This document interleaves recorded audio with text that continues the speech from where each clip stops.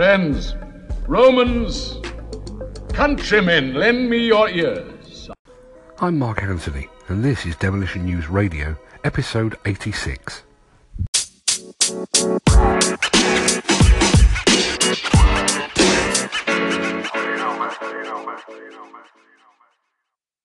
In this episode, power to the regions. This show is brought to you by Hydroquip, the UK's largest independent provider of on-site hose repairs. Call 0845 812 0212 for the 24/7 national call-out service. Or download the Hydroquip Job Manager app for iOS and Android devices from the App Store. As we reported exclusively back in November of last year, Scotland now has its own demolition trade association, the Demolition Contractors Association. The formation of such an association is as sensible as it's timely. In the age of devolved government, membership of an association that has connections with the Scottish Parliament at Holyrood makes perfect sense to the contractors that ply their trade primarily in Scotland. Furthermore, Glasgow, Edinburgh, Dundee and Aberdeen might be just a few hundred miles from London geographically, but in terms of regulation, margins and workload, they might just as well be a million miles from Westminster. Thanks in no small part to the workload from the 2012 Olympics, London and the South East largely sailed through the choppy waters of the last recession unscathed.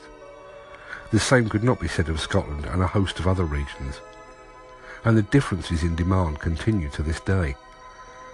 According to statistics from market intelligence provider the Builders Conference, Greater London accounts for around a third of construction demand each and almost every month.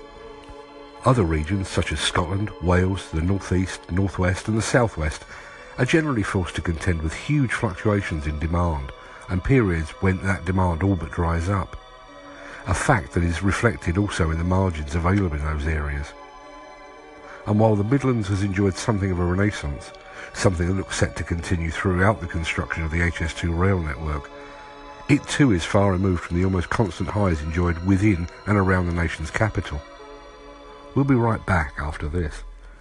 And now, a word from our sponsor.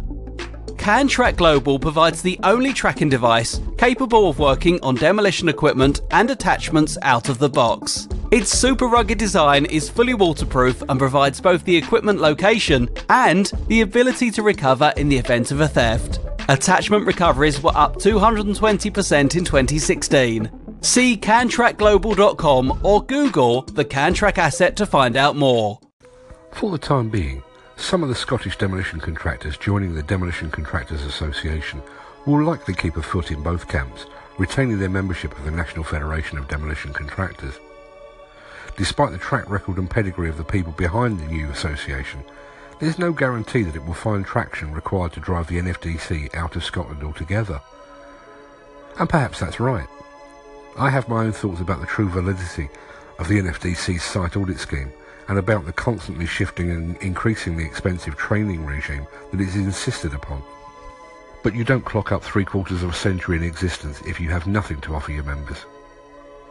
However, belonging to an organisation that truly understands your specific needs and concerns, and not just those of your peers and competitors hundreds of miles to the south, unquestionably holds a certain appeal.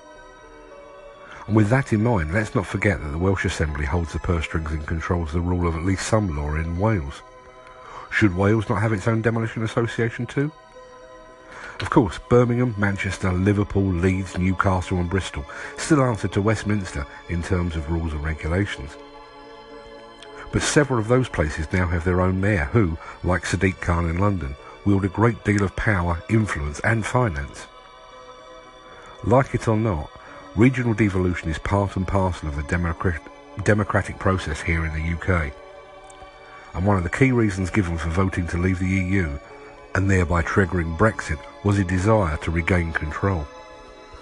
With the formation of the Demolition Contractors Association, the Scottish demolition industry now has its own power base and, just as importantly, its own voice, albeit one with a Scottish accent.